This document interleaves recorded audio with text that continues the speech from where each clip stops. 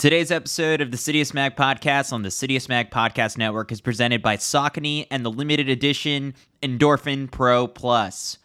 Saucony made waves when they launched the carbon-plated Endorphin Pro racing shoe last summer, and one of the secrets to their success was how closely they worked with their pro athletes to design and develop it. 209 marathoner Jared Ward was deeply involved in the early product trials and testing, and everyone from Jared to Parker Stinson and Laura Thweatt set personal bests wearing the final product. But the thing about pro athletes is that they're never really satisfied. You can give them the latest and greatest gear, but they're always dreaming about what's next. They're looking for whatever can get them a little faster, a little bit more efficient on race day. So when their athletes started testing the Endorphin Pro 2, they told Saucony that they loved it, but they wanted an even lighter version. Something with the same incredible pop and propulsion, but with an ultralight upper. A shoe purely meant for going all out on race day. So the Saucony team went to work, stripping away anything that wasn't essential and swapping out materials for lighter, smoother, and more breathable ones. They obsessed over every swatch and stitch, cutting weight as they went. The result is the Endorphin Pro Plus, a shoe that's tailored for speed. With Saucony's super responsive Power Run PB foam and their signature S-curve carbon fiber plate, it's no wonder that this shoe has been making waves all over the Sneaker Watch Instagram accounts. So mark your calendars for September 28th when you can snag a pair of the limited edition Endorphin Pro Plus on Saucony.com. It is super limited. You'll also get to see the shoes in action at a special test event taking place in Germany on September 22nd. And until then, check out Saucony's current lineup, including the Endorphin Pro 2 and the Endorphin Speed 2, another plated fan favorite for speed and tempo runs. Thanks to the support over on Patreon, and a special thanks to Travis Downen for joining the Supporters Club on there. Your dollars help us pay our new podcast producer, Mike, who's been crushing it in his first month on the job. The funds also go towards planning for major events coming up, like our fall marathon coverage. I'll be in Chicago and New York.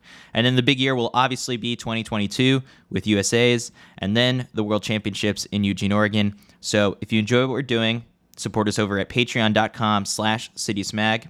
You can also make a one-time donation by sending any dollar amount that you feel comfortable with over to Citius Mag on Venmo.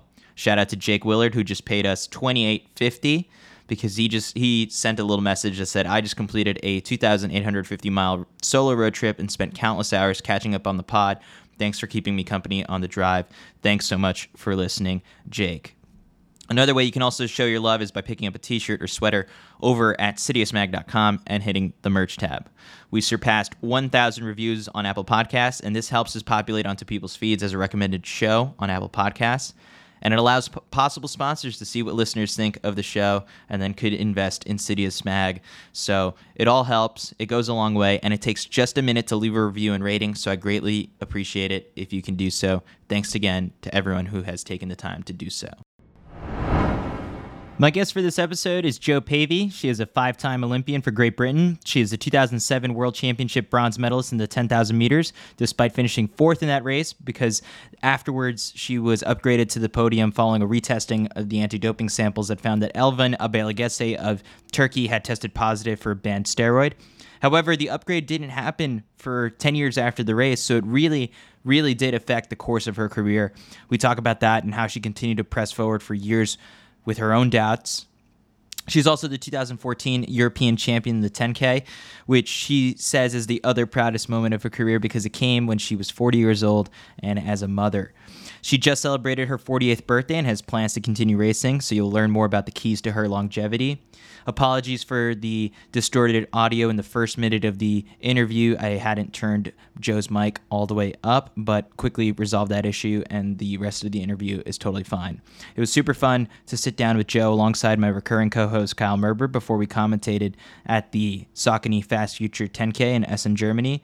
So without further ado, here is Jo Pavey.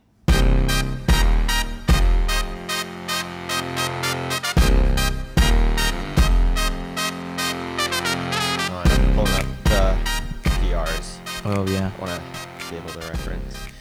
Perfect.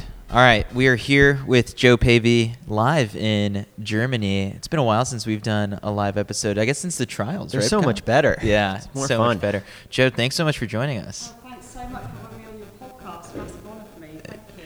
So I guess we just wrapped up having a little bit of a live presentation in front of a lot of Saucony retailers and people within the company. And I guess one of the first things we did was introduce you and a couple other Saucony athletes to the audience. And we asked for where you're from and like your proudest running achievement. And you went with the bronze at the World Championships years ago, and with such a vast and long career, I kind of want to get started right with that high point. I was like, why was it that you chose that moment in particular? I actually chose two moments. Yeah. Getting the world bronze, but also probably the most special moment was the second one I said, which was winning the European gold when I was over the age of 40 at a time when I least expected to get a medal.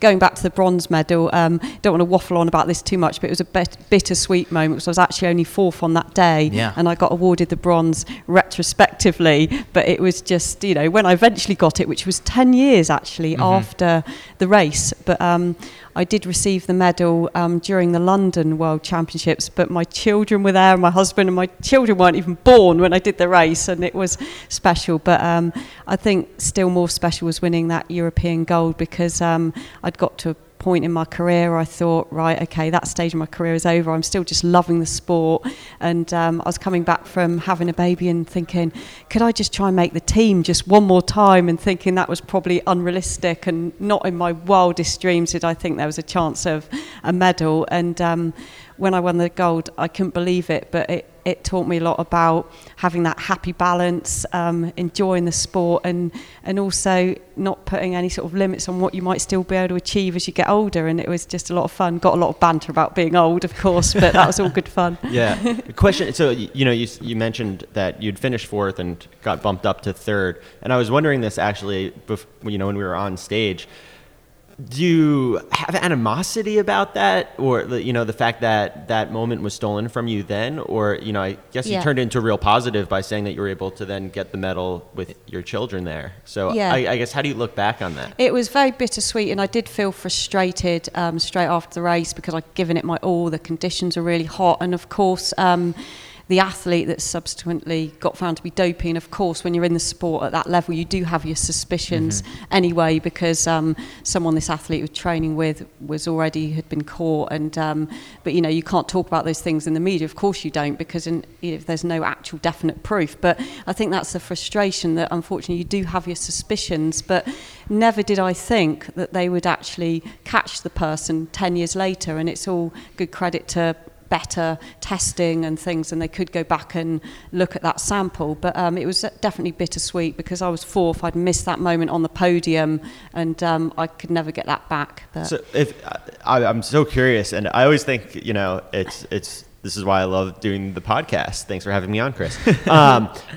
If you had finished third, in the actual race, do you think that would have changed the trajectory of your career in any way? Like, did you maybe have that little bit of extra motivation having finished in that tough fourth spot and having that, I guess, urgency to try to make it back? Because it's always like, right, the podium, they go on to get bigger appearance fees and all that kind of stuff. And that's something that you probably lost out on for like the next couple of years, right? Yeah, I definitely would have missed out on stuff like that. And of course, like, I just felt like I'd let my family and my friends down and everyone that supported me, because I'd nearly got a medal. It was very close and I couldn't quite get one. It wasn't like I was trailing in fourth, it was very close, and I felt like I'd really had the emotion of feeling like I'd let everyone down. And then you go into the next winter thinking, right, back to the drawing board, what do I need to change, what am I doing wrong? Whereas actually you could have gone into that winter thinking, I've had some success here, and so you've got all that and trying to make up for it. And then going into the Beijing Olympics, I trained really hard, but I got food poisoning and I didn't perform as I hoped, and then it was like another, I haven't done what I was hoping I could do. And but I've always just loved the sport, and it's not all about just trying to achieve things. It's about meeting amazing people, having amazing experiences, and that's what I'm really taking from my career. And now being with Saucony, the people are just amazing. And we were just speaking about that before we hit record. And so I'm just loving it. Yeah, so you've had the opportunity, you've been sponsored by a few different brands. We're obviously here in Germany at a Saucony event. how has the whole experience been being with Saucony? We're talking about how cool it is to be at an event like this. Yeah, and this event is so exciting. You know, we're so excited about the Endorphin Pro Plus, and we're all getting to race in it tonight. And it's just lovely as all being here. You know, Saucony are really innovative with their technology, and we're all celebrating the new shoe that's out and showcasing it tonight. And it's just so lovely here, being able to chat to everyone. And I've never been happier with the people I'm working with. You know, I'm really saying that genuinely. It's just been amazing, and it's definitely added to the enjoyment, as well as having the great products that I can run in and train in racing. Yeah, Chris, you would know nothing about this, but it does make a really big difference when you know, you're running professionally and you feel like you're part of the company. Yeah, definitely. And obviously the range of shoes, you've got the great racing shoe that we're showcasing tonight, but also trail running I absolutely love, and I've got the Exodus, which I love to do a lot of trail running in, and then the Ride and the Triumph to do my mileage on the tarmac. It's just, there's so much choice, and that's been really a great thing as well. Where are we at this point in your career? Because I remember kind of in prepping for this event, doing a quick like Google News search for your name and seeing like what recent articles have come up. And I think I remember one of them was like that you were going for your 6th Olympics. And so how, I guess, have you still kind of, because you've forayed into trails and a little bit longer stuff, but like that competitive itch, like it's still alive, it's still going. And so where are we at this point in your career? Because you just celebrated a birthday like 2 days ago, right? Yeah, I'm even older now. Yeah, 48 now. So obviously I'm not really in my prime now, but I'm still just loving it. I mean, whether or not I could have made a 6th Olympics, I don't know. It was a big ask, and I was closer to maybe achieving that before the first lockdown. You know, when the first lockdown happened the previous March, I was a week from my first race. I trained really hard all winter, and then, like many people going into the pandemic, I found myself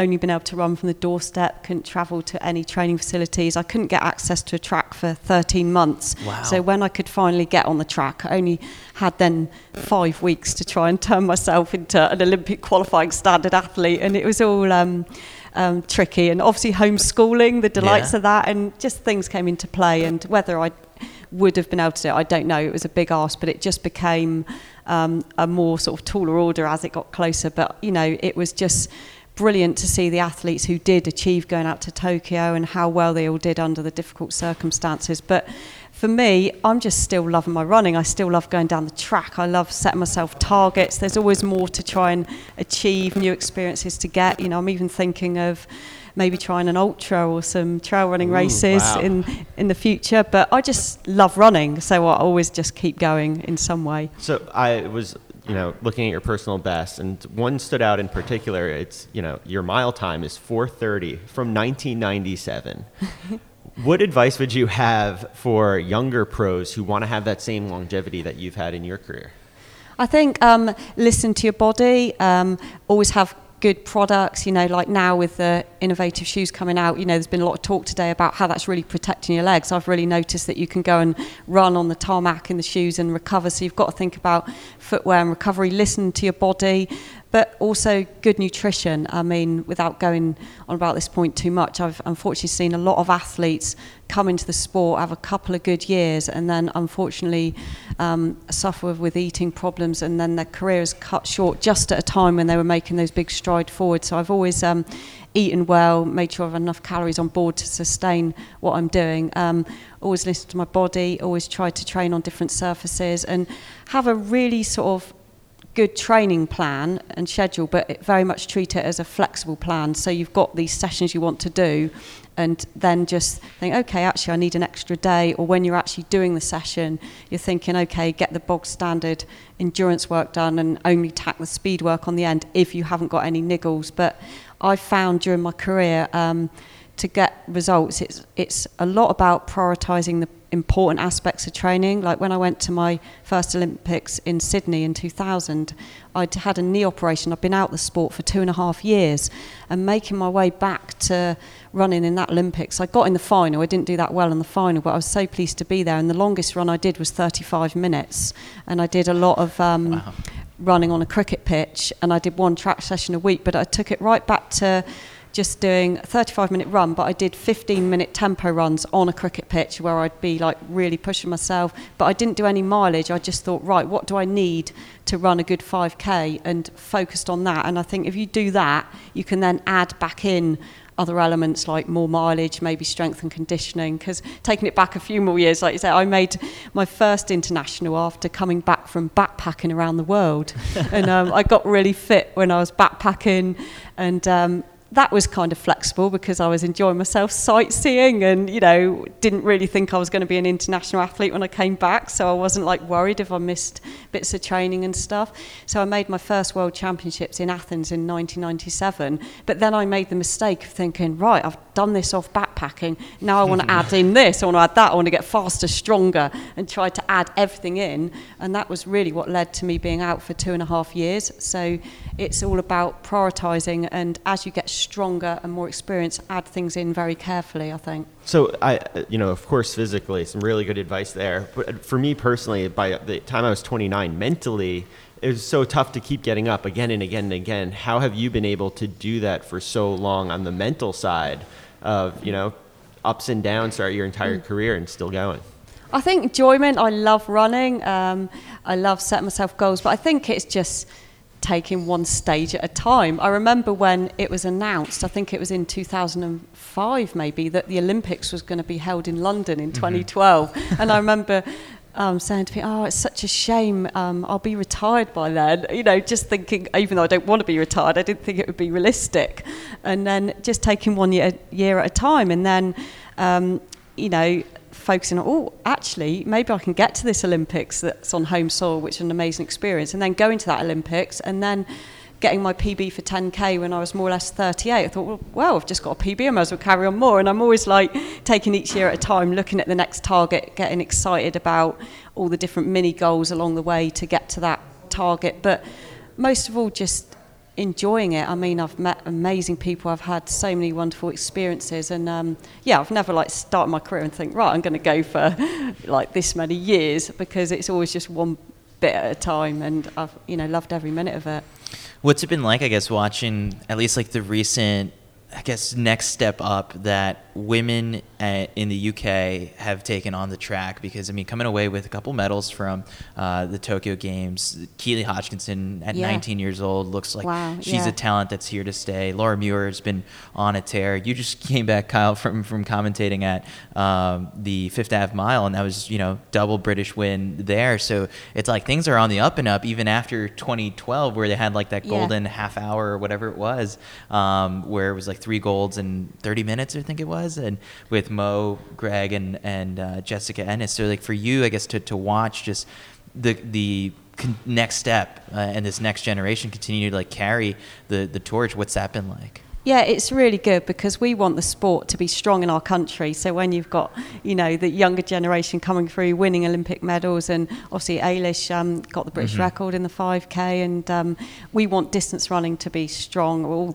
the whole events in our sport to be strong, because it's good for everybody in the sport, because it gives the sport those role models, and then youngsters want to come into the sport more and everything. But it's been really exciting to see how well they've done, and it's good to see. You wouldn't want the opposite, where you haven't got these new role models coming through, because that's not good for the sport. And so that's been amazing. I mean, they've done so well. I'm really pleased for them. We've got kind of a little bit of the American bias, where we look at kind of your generation, where it was kind of Kara and Shalane setting kind of that tone as the role models for this current generation. Was it you and kind of Paula at that time? Would you say you guys are the Kara and Shalane of the UK in that time? I mean, well, obviously Paula's achieved massive things, been world record holder in the marathon and won so much, and she was always doing those sort of performances. And weirdly, we moved up distances after one after each other. In obviously Paula was achieving faster time, and she got the world record and everything, but actually we didn't we raced against each other as schoolgirls, but then she moved up in distance. I was she started doing 5K, I was doing 1500, and then I did 5K and she was doing 10K, and then I do 5K 10K, she's gone on to the marathon. So we were not really, just the way it worked out, not running the same event at championships, even though we were teammates, if you know what I mean. But it was nice to like have her there on the team and everything. And I mean, I've always been grateful to be in the sport for a number of years because I've been able to be on the team and hopefully be able to give advice to younger teammates. Like when I was at the Rio Olympics, both my teammates were 20 years younger than me that were in my event, and it was just nice that rather than just be a team manager, I could actually be in the call room with them and give them advice. And of course they encouraged me with their young enthusiasm. It was their first Olympics, and that was really nice, and it felt a privileged position to have been able to, you know, go to an Olympics at that stage. You obviously know what you're doing and like your training, and you know your body better than anyone. Are you working with coaches still, or are you, you know, in charge of what you do on a day-to-day basis? Because obviously you have vast knowledge of how to get yourself prepared for the biggest races. Yeah, I mean, my husband is my coach. We've always worked together for a number of years, and that's been really nice to work towards goals together. And I think it's easier to work around family life. Like we were chatting with a lot of athletes earlier, that having that flexibility around the family life can actually mean you can really prioritise which bits of training are important and when you're going to do them. And that's been really helpful. And, you know, he's really supportive. So we've enjoyed working together. I mean, day to day, you know, obviously listen to my body and decide what can be done and what can't be done and stuff. But yeah, just still enjoying that, yeah. What goals, I guess, do you still have out there for yourself with running? Because it's so funny, like at tonight's event, it's so focused on like PRs and like the percentage you can probably try and drop off of it. And like there's a bonus for that kind of stuff. And for you, I guess, having set your PRs a while back, you know that that's like not within reach tonight. And so like PRs are kind of like a thing that at some point everyone has to kind of let go. For you, what is it that you now kind of set as your goals, like whether it's annually or like a bucket list that you've got that for yourself? Yeah, I mean, I'm just really excited to be here. I still feel so honoured that I can be in an event like this with great athletes here, and obviously promoting new shoes is all really exciting, and Saucony have done a great job of that. And I just feel privileged to be here, and I'm going to run as hard as I can. And like I was saying, I'm not going to probably get a PB tonight, but I'm going to enjoy it. And I just, I really want to get some more training in over the next few weeks as well, and maybe enter some 10Ks, half marathons and that, because I've been very lucky in recent times that I've been involved with quite a lot of running events that have kept me busy and kept me in the world of athletics and running, but it's been quite busy as far as getting down the track as much as I'd like and stuff. Like I've had the honour of like hosting the running show and things like that, and it's all been lovely to get involved in those sort of things, and it's sort of also made it quite busy, but it's kind of, I just love being in the world of running and being at an event like this. I'm just so excited. So are your kids runners? Do you think they will be runners? Obviously, you know, coming from a family of some great times and accomplishments, are they going to have pressure on them to maybe follow in the footsteps? I mean, I think like all parents, I want my kids to find what they love. I mean, they do love running. My son would go running with me a bit, but he does Surf Life Saving Club where they swim right out to sea, and he does a bit of running with that. And my daughter, I think maybe she could be quite good at running, but she's only just turned 8 and she plays football now and she loves swimming and everything. And I'm kind of thinking that, you know, I didn't really start doing any proper running till I was at least 13, 14. And that's the thing, isn't it? There's so many years ahead of them, and you want them to just have a general sort of go at all sort of sports and activities, because also they both do drama club, which they love, and then I think, you know, it's not going to be long till I get them down the athletic club and see if they enjoy that. But it's just, I think when they're young, it's important for them to find their passion, because if you find something you love doing, you want to keep doing it. And that's why I've kept running, because I found running, I thought, yeah, I just love this, and it's the enjoyment that's kept me going and has allowed me to train hard because I want to do it, you know. How have you sort of like also taken a step to like observe all these advances that have happened within the sport? We talked about it on the stage a little bit too, about how, you know, back when you were at your first Olympics and on the track, like it was totally different spikes and surfaces and all that kind of stuff. And I feel like there's definitely like two ways, where it's like you can be the cranky, old athlete who is like, oh, back in my day we used to run on this, and like our times are probably better because we didn't have these advances. But at the same time, you're a beneficiary of these advances because it's extended your career. So how have you sort of observed like all the changes over the past 2 decades, really? Yeah, I mean, I think, some people talk about there being like almost 2 lists, like, so there's different world records now that have got all these innovations in the footwear, both on the track and on the road. I think it's also a very exciting time. I mean, I'm really excited about the launch of the Saucony Endorphin Pro Plus because it's exciting to talk about technology, and definitely, like you said, it does help prolong your career because now I can go out and I don't get such sore legs. And I was just saying earlier, I don't need to wear long compression socks when I wear these shoes, which is the first time I'd ever think of racing without wearing long socks, because you just don't need them because the legs are so much more protected. But I think in the world of athletics, it's added a lot of interest in the sport, a lot of promotion, so there definitely is that side of it. I think a couple of the other athletes mentioned the fact that, at one point, maybe, other companies didn't have the shoes and stuff like that, but we're lucky with Saucony that they have come up with a great shoe. But now the technology's out there.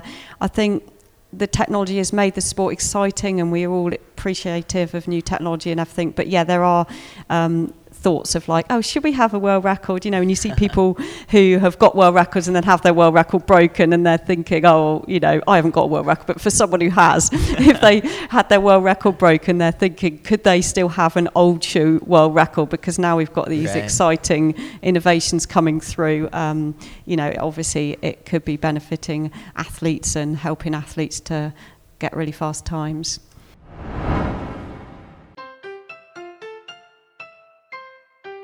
A quick break now to tell you a little bit about a new sponsor behind the podcast. It's Hustle Clean. You might remember them from when they helped sponsor some of the races and even the drone during the Trials of Miles qualifier series. Hustle Clean is a mission-driven self-care brand for the active lifestyle. It was created by athletes for high performers that want to do more and be more without compromise. The Hustle Clean Body Wipe is an extra-large, durable, full body wipe designed to remove sweat, dirt, and body odor in moments when a shower is optimal but not possible. Their products are safe on sensitive skin, hypoallergenic, paraben-free, and infused with aloe vera, vitamin E, and witch hazel.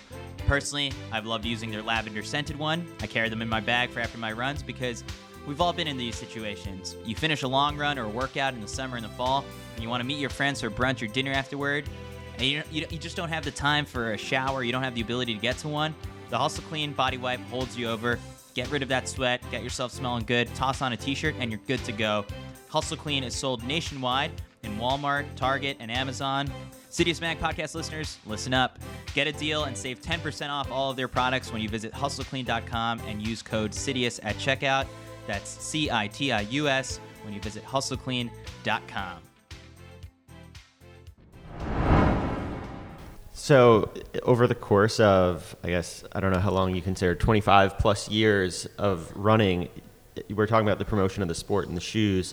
Is there any other aspect of the sport that you've seen change or that you would like to see maybe go back to the way it was, or things that need to continue to be pushed in just the overall promotion of the sport and making it more popular and bringing in the people who are running on the weekends or doing the park runs but maybe aren't paying attention to what's happening at the front and at the Olympics maybe? Yeah, no, you're right. I think we need even more attention on the sport and everything, but it's great to see a lot of mass participation runners, and with the pandemic there's been such a positive thing about people getting out running, because it's such a positive thing not only for fitness but for their mental health, and there's been a lot of talk about that, and I think that's been a good thing, that a lot of people have found running. And I've known a lot of my friends who have started out running because before they just used to go to the gym, and now that they couldn't do that during the pandemic, they've found running, and that's been a really, really positive thing. As far as athletics, of course, the obvious thing is anti-doping. More needs to be done to catch cheats. I think there's still work to do in that respect. There has been strides forward, like we talk about samples being able to be retested and stuff, but there's definitely still work to do because the clean athletes are still not always getting what they deserve. So that, on a negative note, obviously we have to say that there's always more that can be done, but on the positive side, I think running is going from strength to strength. Like you say, maybe more needs to be done to get people to notice, wow, what these runners are doing on the track and stuff, because like you say, that a lot of people are finding running, but they're not always aware of, wow, the top athletes are running this fast on the track, and they deserve the notice for doing that. So I kind of want to get the inside story of how it is that you found out about the medal upgrade, because funny enough, I listened to like a Runner's World podcast a couple years back. I was actually the one who found some article in like Turkey about Elvan Abelagese testing positive on a resample, and it was like in Turkish, and I had it translated. There was no other like major English media that had picked up on this yet. You're taking credit? But I was the one who called Shalane and Kara and let them know. And I still have the recording on my phone of like Kara crying about hearing about this for the first time. Same thing with kind of Shalane being in a state of shock and sort of also feeling a little weird as to like, are you sure? And it's like, well, I'm just telling you what I just read. And, you know, at the same time, they're like, but like, why hasn't like World Athletics said anything like to me like right away or anything like that? And I was like, well, maybe it's because like it's literally just a couple minutes ago I'm just seeing this report from Turkey, and so it's funny because they learned from me.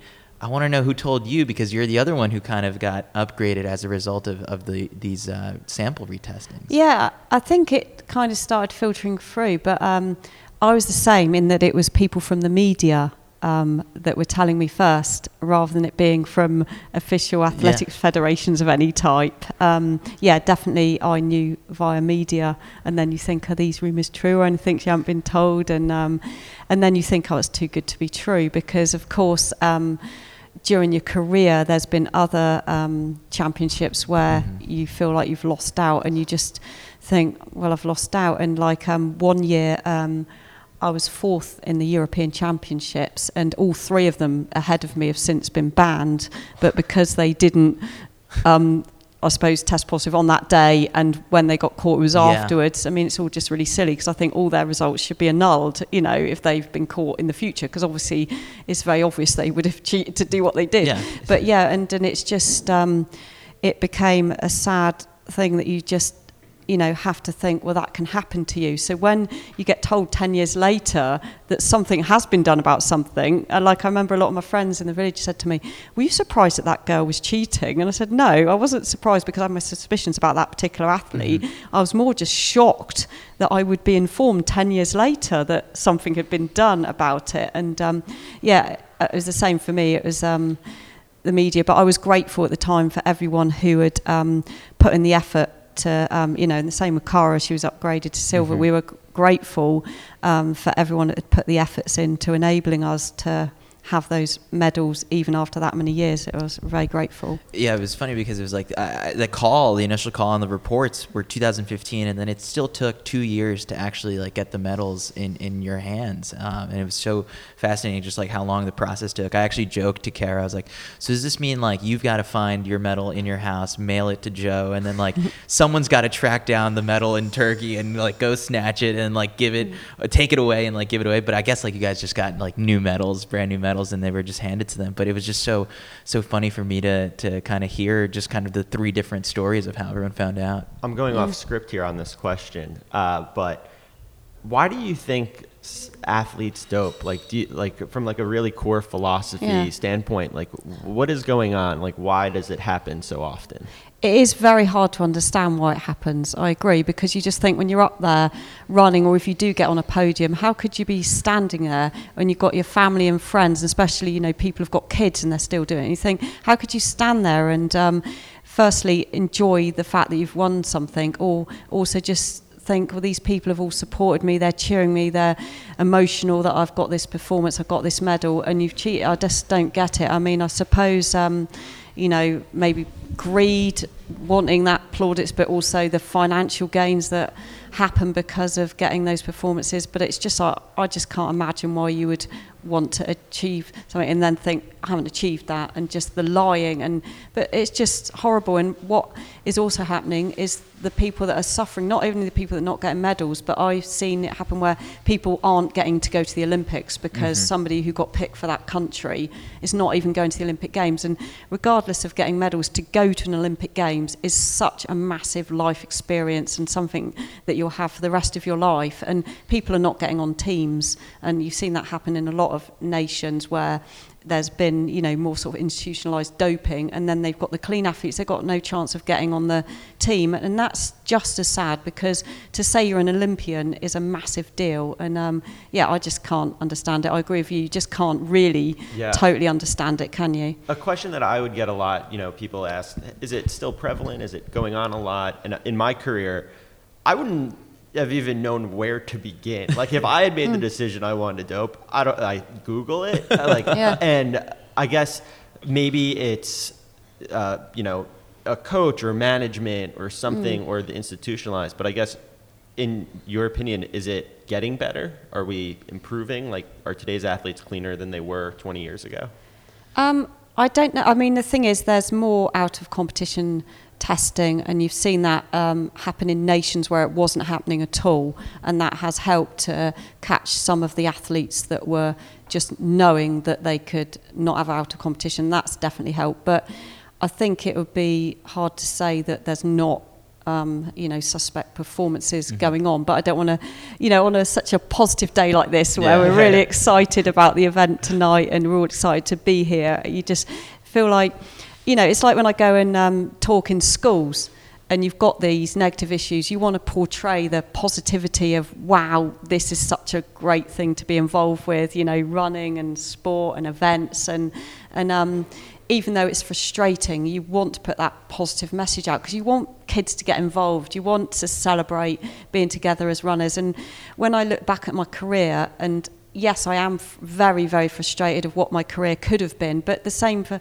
so many athletes, not just a sob story about me. When I think about what my career should have been, like so many athletes think that, you've just got to think, but I've travelled all over the world, I've met amazing people, I've enjoyed competing at Olympic Games, and aren't I a lucky person to have had that, and that's kind of the message that I want to take forward as well, because of course I'm gutted about people that cheat, but you want to still think of the positives about our wonderful sport as well. But there's still work to do, I agree. We spoke about, obviously, with this event, about the idea of going after your own personal bests and the innovation that is shoes. Another thing is the Wavelight technology. Yeah. And this is, I think, the first time that it's being done on a road course. Race. Have you had the opportunity to do it with Wavelight? And I guess... No, I've only seen it on TV at track meets and think, oh wow, I'd love to try that. And I think that Saucony have done a great job to get that system working, and it's going to be great for the companies doing the Wavelights. But they're going to have different paces, and I'm excited to be involved in an event that has that going on, definitely, because I would have never had the chance. And I've completely retired and never done it. Yeah. Have you ever done it? No. I'd love to test it out someday on a track if I want. I've never broken 5 minutes for the mile. I really want to do that and just set those lights to 75 seconds per lap, and maybe someday I'll get it done. Yeah, you need 74, just so you know. I think we were speaking yesterday with the guys who are here setting it up, and we were discussing some of the challenges, and it's on a track, the 400 meters is measured 400 meters around, but the tangents of the road and whatnot, I feel like make things a little bit more complicated. They've got a task ahead of them setting that up. Yeah, and like you say, on a 400 meter track, it would have to be a standard setup. They know what's happening, and then there you go, set up your 400 meter track going on. And this, it's taken it to a new level, definitely. So before we get to the final questions that I ask every guest on this show, I just asked this to Eliud Kipchoge when we sat down and recorded something a couple weeks ago. I want your top 5 best competitors that you've faced off in a race, because you have a wide range of people you've raced multiple times. Who are the top 5, like, fiercest, hardest to beat? Like, who comes to mind when you really kind of look back on your career? People I've raced against. Yeah. Oh, that's hard. I mean, Kelly Holmes, obviously. Okay. Yeah. It was funny. I've got a story about her that one time her spikes didn't arrive because she'd flown to the meeting and her spikes didn't arrive, and my race was just before hers, and the only thing she could do was wear my shoes. So I had to cross the line, and then literally hers was in that race. So as soon as I crossed the line, I took my shoes off and she put them on, and she ran 800 metres in, it was either 156 or 158, but it was like, my spikes are never going to run that fast. Don't get used to this, spikes. Yeah, so I mean, she's someone I really admire, and I was roommates with her a lot, and she was always really encouraging to me when I first started in my career. Obviously, Paula Radcliffe. Mm-hmm. I mean, Dina Caster, yeah, amazing. She got Olympic medal, didn't she, in the marathon? God, it's hard. I didn't get warned about this. I mean, there's so many people, isn't there? I'm glad you've never asked me that question. Yeah. I mean, I remember actually at the start of my career, I actually got to race in a race that on the track, and it had Yvonne Murray in, and I remember going there, and I don't think I've ever raced Liz McColgan. I mean, she is someone I looked up to because she won the World Championships, but I don't think I actually got to race her, but I did get to race Yvonne Murray. Obviously, I was nowhere near her when I raced her. She was way ahead of me. But did you ever think you would race Liz's daughter? Like, yeah, I mean, you probably saw her as a kid. Eilish has now got the British record. Yeah. So I guess through like the transitive property, they've now raced each other. That's funny to think. Yeah. Right. How many have I done? Have I got a few more? I think it was 4. Yeah. So you got one more. I mean, there'll be really obvious people that I should have said, and I'm not saying them. Were the Dibaba? Yeah, I mean, obviously I raced, Tirunesh Dibaba and I like Defar from a a lot. rivalry perspective, especially. Like. Yeah, obviously I raced them a lot, and it was always like which one was going to win out of them two. And then there was a time when, I mean, I know the world records have gone much faster now, but when I was in both races where the world record was broken by one of them, and then a few weeks later broken by the other one. I can't remember which order. And I was in both those races, but not close to them. That's funny. But I mean, I've had the honour of racing lots of amazing athletes and a lot of people that do a very fast last lap, below 60 seconds. And that's always very daunting, definitely. All right, so final questions I ask every guest. First one is, what's the meanest thing you've ever read about yourself on letsrun.com? Have you visited much? Or just the I have looked at it. Yeah. I don't know, I suppose, like, if I'm being interviewed and you see in the press, not necessarily Let's Run, but if you feel like, oh, that sounds a bit big-headed, if you feel like you've done a nice, genuine interview and they sort of not said what you have actually said and stuff. We're going to edit this just so you know. Terrible. I suppose maybe I've had things like, I've often had people say, that looks really sad when I've worn the long socks. Like, what does she think she looks like? It's like she looks so square and untrendy. I've had that.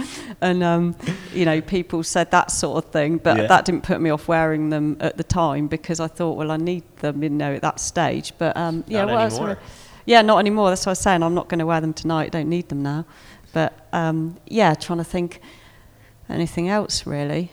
I think it's just sometimes you feel like if in the media if something's written that you haven't said, or you feel like you come across as something you'd feel embarrassed about. Yeah. Like, I hate it if the journalist decides to write something like, oh yes, I think I can win, or something, and you just feel like, oh, that is so embarrassing how big-headed that would be, and you haven't said it, but they decide that they want you to say that, so they write it anyway. That sort of thing I really hate, because you just, you respect everybody else's running, and obviously everyone wants to run, but when people put out this statement that it's really big-headed, and you think, oh, it's just because they want me to have said that, they can't just write it.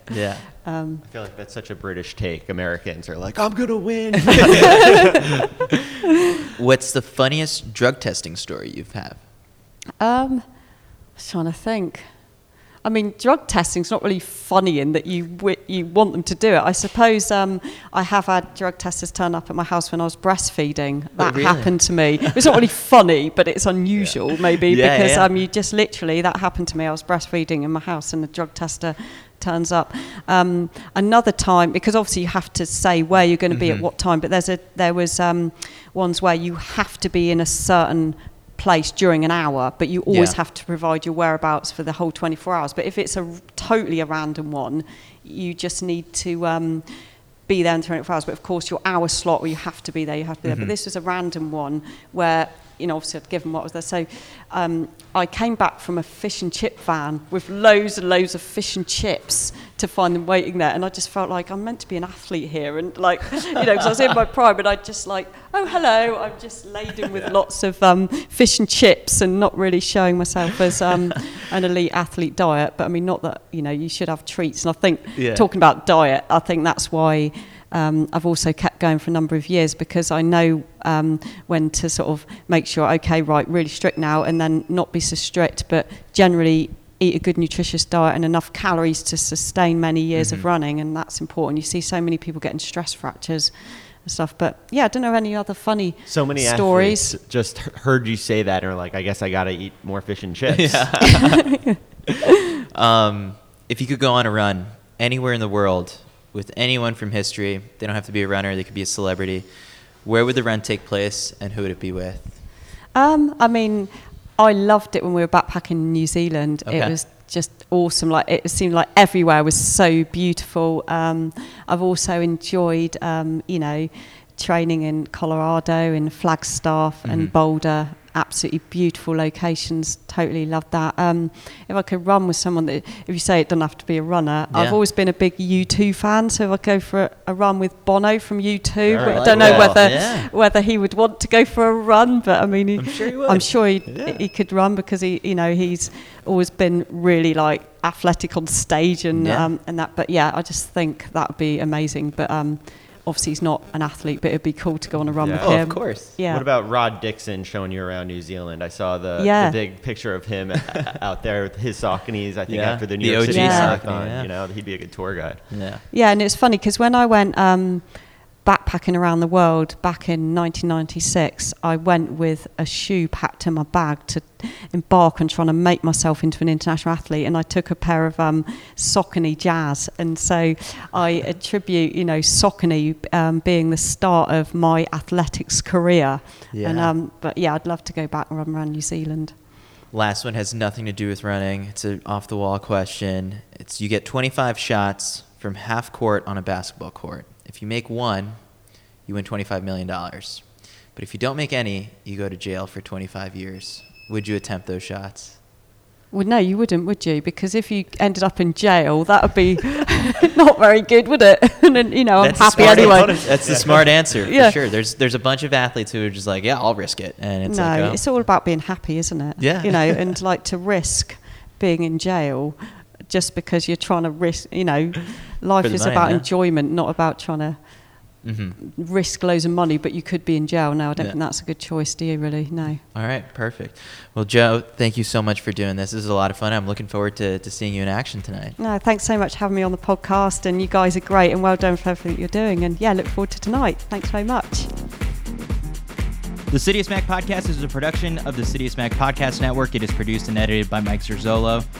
Did you enjoy this episode enough to dish out a couple bucks? Support City of Smag by pledging any dollar amount over on patreon.com/CityofSmag to join our loyal legion of backers who keep this show going strong. If you're on your phone right now, you can also open up the Venmo app and hit us with a one-time donation to @CityofSmag. We've also got merch over on cityofsmag.com. Any way you can show your support goes a long way. Thanks for listening. I've been your host, Chris Chavez, wishing you some happy and healthy running. Legs are feeling good. See you next time.